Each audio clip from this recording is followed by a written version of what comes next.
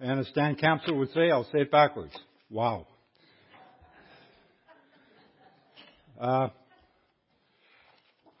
Love. So, what do most people think of when they think of love? Here are some definitions of the word love.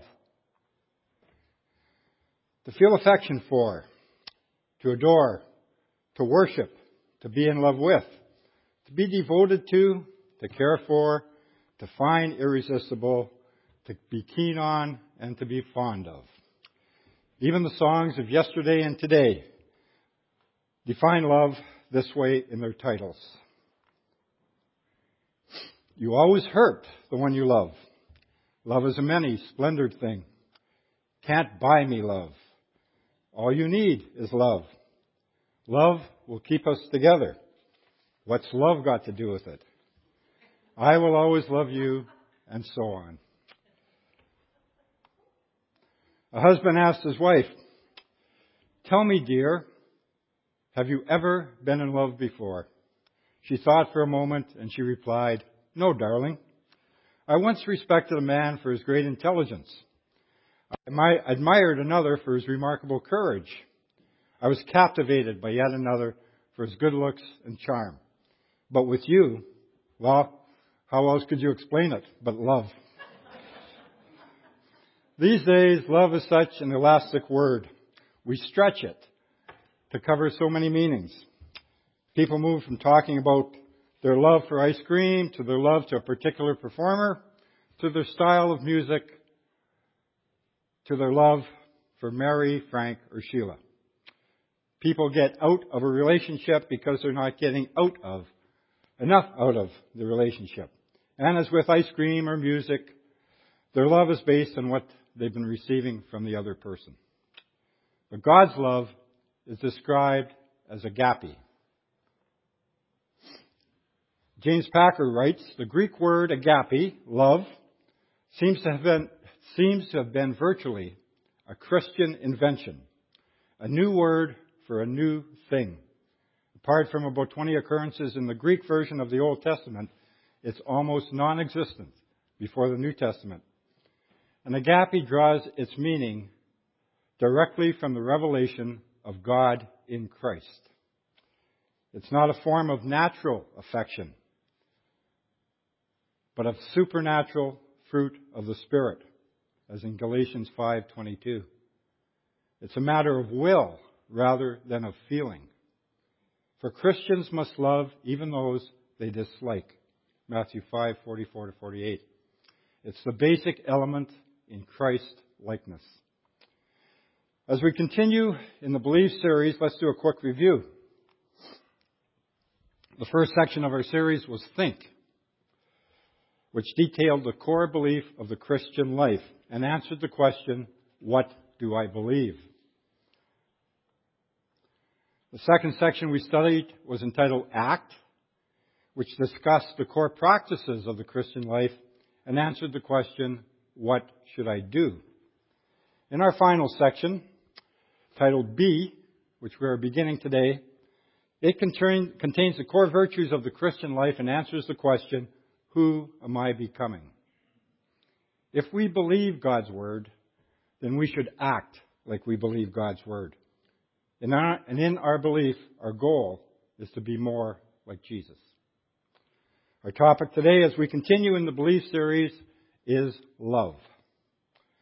And as anyone who knows me might argue, that I'm probably the last one to be speaking on this subject. That's me. An example of this is 32 years ago. One day I was preoccupied with writing a sermon for one of the Sundays I was asked to speak on at the church I attended then. Our daughter Caroline, who was only 3 years old, persistently kept bugging me while I was trying to write and prepare for this talk. "Daddy, let's play. Daddy, what you doing? Daddy, chase me. Daddy, tag, you're it." Well, that was it. I had it. Enough. I turned to her with rage in my voice and I shouted, "Caroline, leave me alone. Can't you see I'm writing a sermon on love?" And those words stopped me right in my tracks. Jesus told his disciples in John chapter 15, verse 5, I am the vine and you are the branches. If you remain in me and I in you, you will bear much fruit, and apart from me, you can do nothing. The key idea of this chapter of the book Believe is I am committed to loving God and to loving others. Becoming like Christ is a journey. We can't do it on our own. We need to abide in Christ and let Him work in our lives. We need the gardener to do His work in us so that we will grow and develop into the person that He wants us to be. In the key verse, chapter 1, John chapter 4, verses 10, God's Word tells us, this is love. Not that we loved God, but that He loved us and sent His Son as an atoning sacrifice for our sins. Dear friends, since God so loved us, we also ought to love one another. No one has ever seen God, but if we love one another, God lives in us, and His love is made complete in us. The most important expression of being like Jesus is love. Throughout Scripture, God's love dominates. Paul tells us in 1 Corinthians chapter 3, if I speak in the tongues of men and of angels, but have not love, I am only a resounding gong or a clanging cymbal. If I have the gift of prophecy and can fathom all mysteries and all knowledge, and if I have a faith that can move mountains, but have not love, I am nothing. If I give all I possess to the poor and surrender my body to the flames, but have not love, I gain nothing. Then Paul goes on to tell us what love is and what love isn't. And he ends by saying, and now these three remain, faith, hope, and love. But the greatest of these is love. So Paul writes that the positive characteristics of love are love is patient, love is kind, love keeps no records of wrongs, love rejoices with the truth, love always protects, love always trusts, love always hopes, and love always perseveres. Paul also states that love does not have these characteristics. Love does not envy. Love does not boast. Love is not proud. Love is not rude. Love is not self-seeking. Love is not easily angered. Love keeps no records of wrongs. And love does not delight in evil. And love never fails. So which side of the chart do you see our Lord Jesus? And being very honest, which side of the chart are you on? Perhaps we can see parts of us on both sides of the chart. So which ones do we have to surrender to the gardener and let Him do His work in us? In his book, Mere Christianity, C.S. Lewis writes, do not waste your time bothering whether you love your neighbor. Act as if you did. As soon as we do this, we find out one of the great secrets. When you are behaving as if you love someone, you will presently come to love him. If you injure someone you dislike, you will find yourself disliking him more. If you do him a good turn, you will find yourself disliking him less. And C.S. Lewis also wrote, to love at all is to be vulnerable. Love anything, and your heart will certainly be wrung and possibly broken. If you want to make sure of keeping it intact, you must give your heart to no one, not even to an animal. Wrap it carefully around with hobbies and little luxuries, and avoid all entanglements. Lock it up safe in the casket or the coffin of your selfishness. But in that casket, safe, dark, motionless, airless, it will change. It will not be broken. It will become unbreakable, impenetrable, irredeemable. The only place outside of heaven where you can be perfectly safe from the dangers of love is hell. There's a Sunday school ministry in a part of New York City that has been called the most likely place to get killed. Pastor Bill Wilson has been stabbed twice, shot at, and he's had a member of his team killed. One Puerto Rican lady, after getting saved in church, came to him with an urgent request. She didn't speak a word of English, so she told him through an interpreter, "I want to do something for God. Please." "I don't know what you can do," he answered. "Please, let me do something," she said in Spanish. "Okay, I'll put you on a bus. Ride a different bus every week and just love the kids." So every week she rode a different bus, and there are 50 of them, and she loved the children.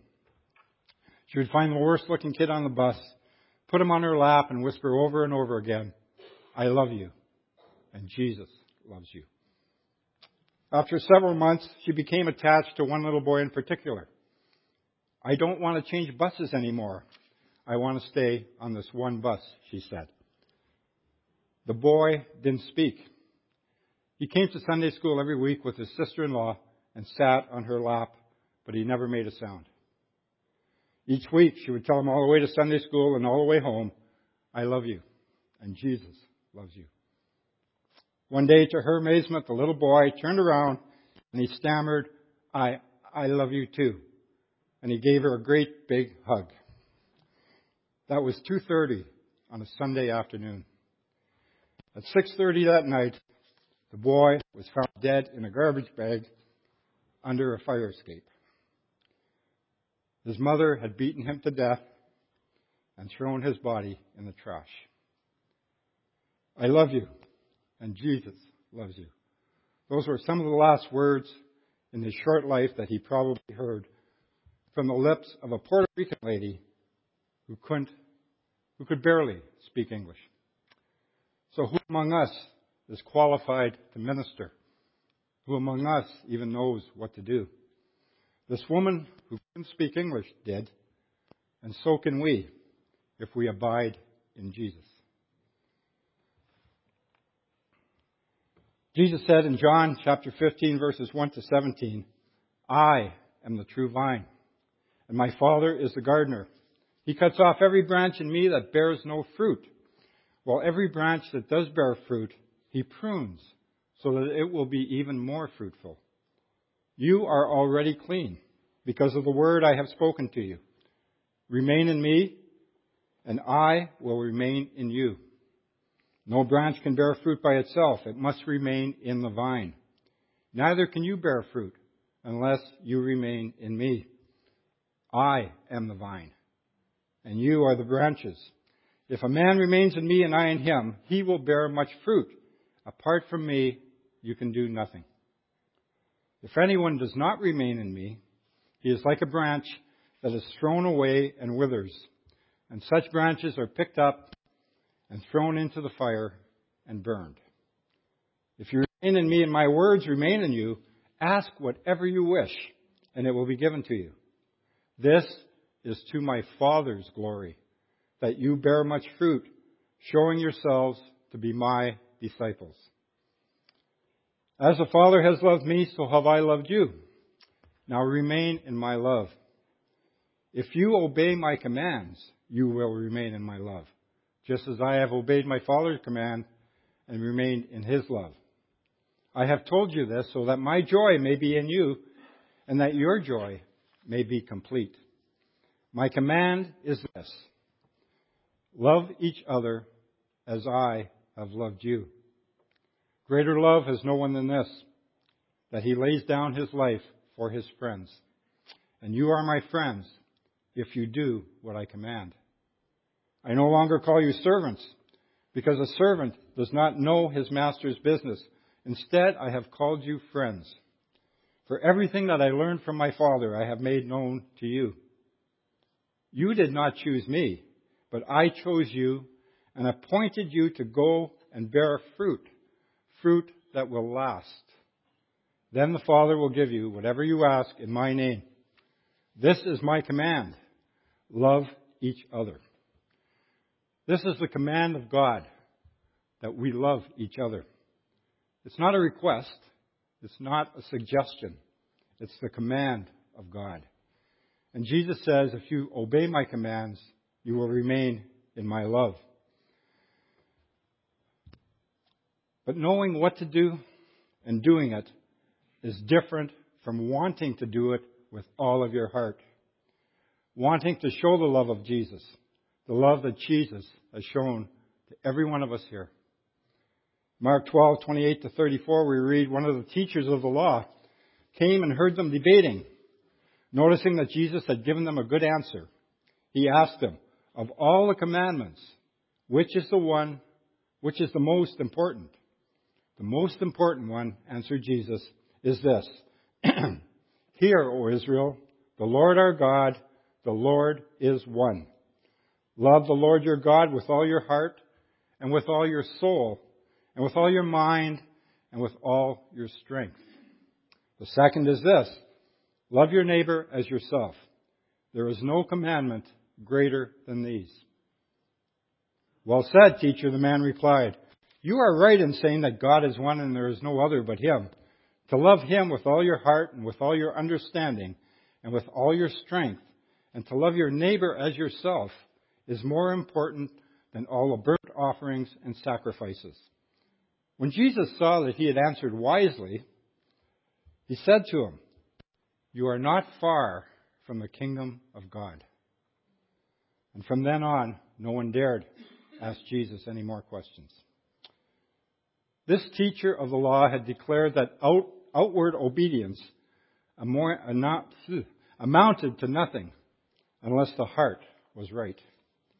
Phariseeism consisted of forms and paid little attention to love, mercy, and purity of heart. This man had hold of that principle in which the law and the gospel are one. He stood, as it were, at the door of the kingdom of God. The Lord shows us here that even outside of His flock, those who can answer discreetly, who have knowledge of the spirit of the great command of law and gospel, are nearer to being in His flock than the religious. You are not far from the kingdom of God, Jesus told this teacher of the law. There are many non-believers who are not far from the kingdom of God. They believe in helping others, the underprivileged, the poor, the downtrodden. They are not far from the kingdom of God. But close only counts in horseshoes. If one is not far from the kingdom of God, one is still not close enough to be in heaven or to be a child of heaven. If you're not far off, then enter. Otherwise, it would be better that you were far off.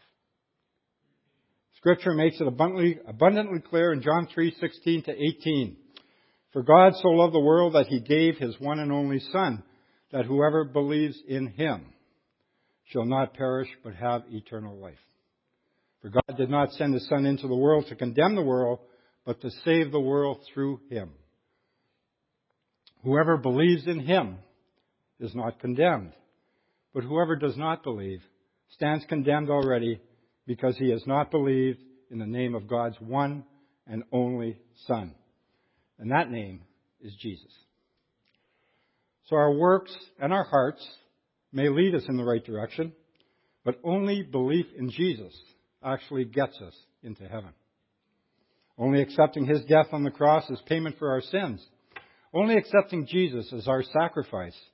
Only accepting Jesus as our salvation gives us eternal life and a guarantee of heaven. And only belief in Jesus gives us the right heart. A heart that is yearning to be more like Him. Jesus received the love of the Father and He passed it on to us. And it is God that gives us the capacity to love others. The presence of God's Spirit in us, working through us to overcome our passion for self, is confirmation that we are in fact children of God. John writes in 1 John 3:16, this is how we know what love is. Jesus Christ laid down His life for us. And knowing this and being reminded of this warms us up. We're warmed up by this love, the fact that He came to save us. He showed His love for us in His humble birth, in His perfect life, in His awful suffering, in His bitter tears, in His shed blood, and in His innocent death. He reminded us of that love again when He rose from the dead. Then He proved to us that His love is all that we need. The Beatles sort of had it right when they sang, "All You Need Is Love." But they had it wrong when they insinuated in their song that you could have this love without Jesus. Jesus now warms us with that love every time we're around His Word. Every time we recall what He did for us. He drives the coal from our hearts and He fills them with love. Every time we celebrate the Lord's Supper and we remember His body and blood given and shed for us, our hearts are warmed and filled with love again and again. Then with hearts warmed by that love, we are people who are no longer concerned about ourselves, but people who want to bring glory to God, who want to show the wonderful love of God to everyone that we meet. And this love totally affects who we are. God so loved the world that He gave His only begotten Son, that whoever believes in Him should not perish, but have everlasting love. John 3:16.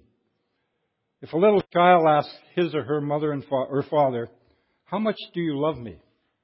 the parent sometimes responds by extending both arms and spreading them out as far as possible, saying, "This much," followed by a hug and a kiss. But when we, as a lost race of sinners, ask God how much He loves us, He points to Jesus dying on the cross, and He says, "This much." The gift of Christ reveals the Father's heart. It testifies that having undertaken our redemption, He will spare nothing, however dear, which is necessary for the completion of the work. No matter how much education we have, or how much theology we've studied, no matter what we've been told in the past, or what some religion may be telling us now, there are 4 simple questions that we can ask which will tell us what God is really like. And all 4 questions can be answered by knowing John 3:16. How does God feel about me? He loves me. How has He shown His love? By sending His Son to die for me. What does He want me to do? He wants me to believe on Him. What will God bring to my life when I respond to His love? Life that never ends. 1 John 4:7-21 says this, "Dear friends, let us love one another, for love comes from God. Everyone who loves has been born of God and knows God. Whoever does not love does not know God, because God is love. This is how God showed His love among us. He sent His one and only Son into the world that we might live through Him. This is love, not that we loved God, but that He loved us and sent His Son as an atoning sacrifice for sins. Dear friends, since God so loved us, we also ought to love one another. No one has ever seen God, but if we love one another, God lives in us, and His love is made complete in us. We know that we live in Him and He in us because He has given us His Spirit.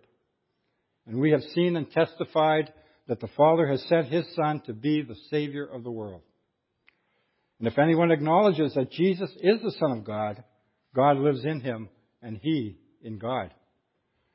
And so we know and rely on the love God has for us, because God is love. Whoever lives in love lives in God, and God in him. In this way, love is made complete among us so that we will have confidence on the day of judgment, because in this world we are like Him. There is no fear in love, but perfect love drives out fear, because fear has to do with punishment. The one who fears is not made perfect in love. We love because He first loved us. And if anyone says, "I love God," yet hates his brother, he's a liar. For anyone who does not love his brother, whom he has seen, cannot love God, whom he has not seen. And he has given us this command: whoever loves God must also love his brother. And in Matthew 5:43-48, Jesus says, "You have heard that it was said, 'Love your neighbor and hate your enemy.' But I tell you, love your enemies and pray for those who persecute you, that you may be sons of your Father in heaven. He causes his sun to rise on the evil and the good, and send rain on the righteous and the unrighteous. If you love those who only love you, what reward will you get? Are not even the tax collectors doing that? And if you greet only your brothers, what are you doing more than others? Do not even the pagans or non-believers do that? Be perfect, therefore, as your heavenly Father is perfect." There's a modern day example of Jesus' words. If you greet only your brothers, what are you doing more than others? Do not even the non-believers do that? There's a Mennonite community in Altona, Manitoba, population 4,500. Over the past 10 years, this Mennonite community has sponsored and welcomed 45 Muslim refugee families into their community of Altona. Christians saving Muslims from persecution or perhaps death. Christians giving their time and money to save others, not because they're Christian brothers and sisters, but because they are brothers and sisters. Jesus said, "I tell you the truth, whatever you did for the one of the least of these brothers of mine, you did it to me." Randy Friese writes in our textbook, "Believe love is the ultimate expression of becoming like Jesus. God the Father desires us to unconditionally and sacrificially love others. Biblical love is defined in 1 Corinthians 13 and declared in the Great Commission commandment in Mark 12. To love God and love our neighbor is the standard of God, which on our own we cannot achieve. But in Christ, a new command is issued. God pours His presence and love within us first. Then as we receive it, we let His love pass through us to others. And no one models it better than Jesus Himself. With God's love and presence in us, we can become more and more like Jesus. Loving the unlovable. Can we actually love others without experiencing the love of God? I'd like us to honestly think of something right now, because no one knows yourself better than you do. Only you know your secret thoughts. So only you would know this. Think of where you would be and what you would be doing right now if you had not accepted Jesus Christ as your Lord and Savior. If that's for me, I'll take it. Where would you be right now? And what would you be doing right now if you didn't believe in the God of the Bible? That's a scary thought, isn't it? And that's why we should never judge. For when we judge, does it not make ourselves or others think that we feel superior? In our study guide on page 168, there's a really good question that we have to seriously think about. And that question is this. Throughout Scripture, love is described as an identifying quality that proves we belong to God. If this is true, why are Christians so frequently described by outsiders as hypocritical and judgmental?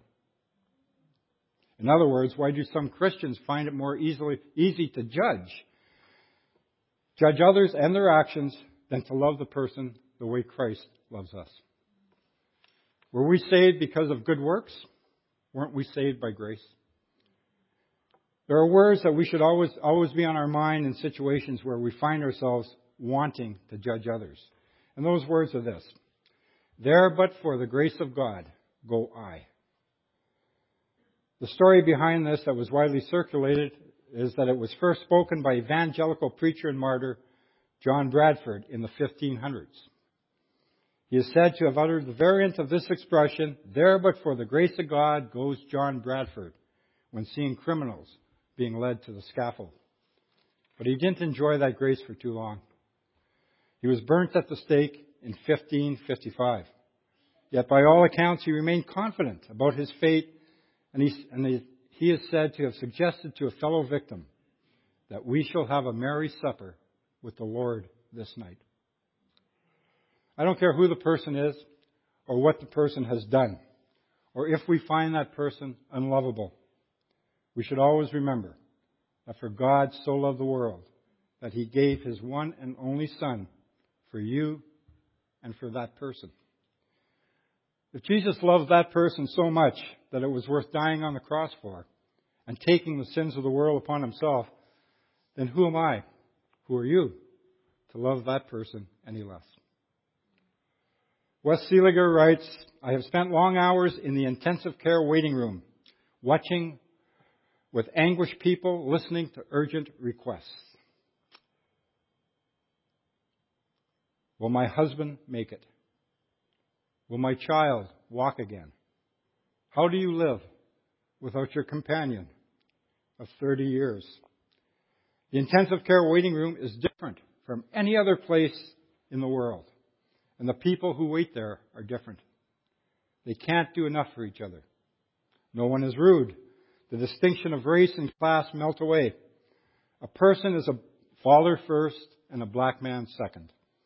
And the garbage man loves his wife as much as the university professor loves his. And each person pulls for everyone else. The intensive care waiting room, in there, the world changes.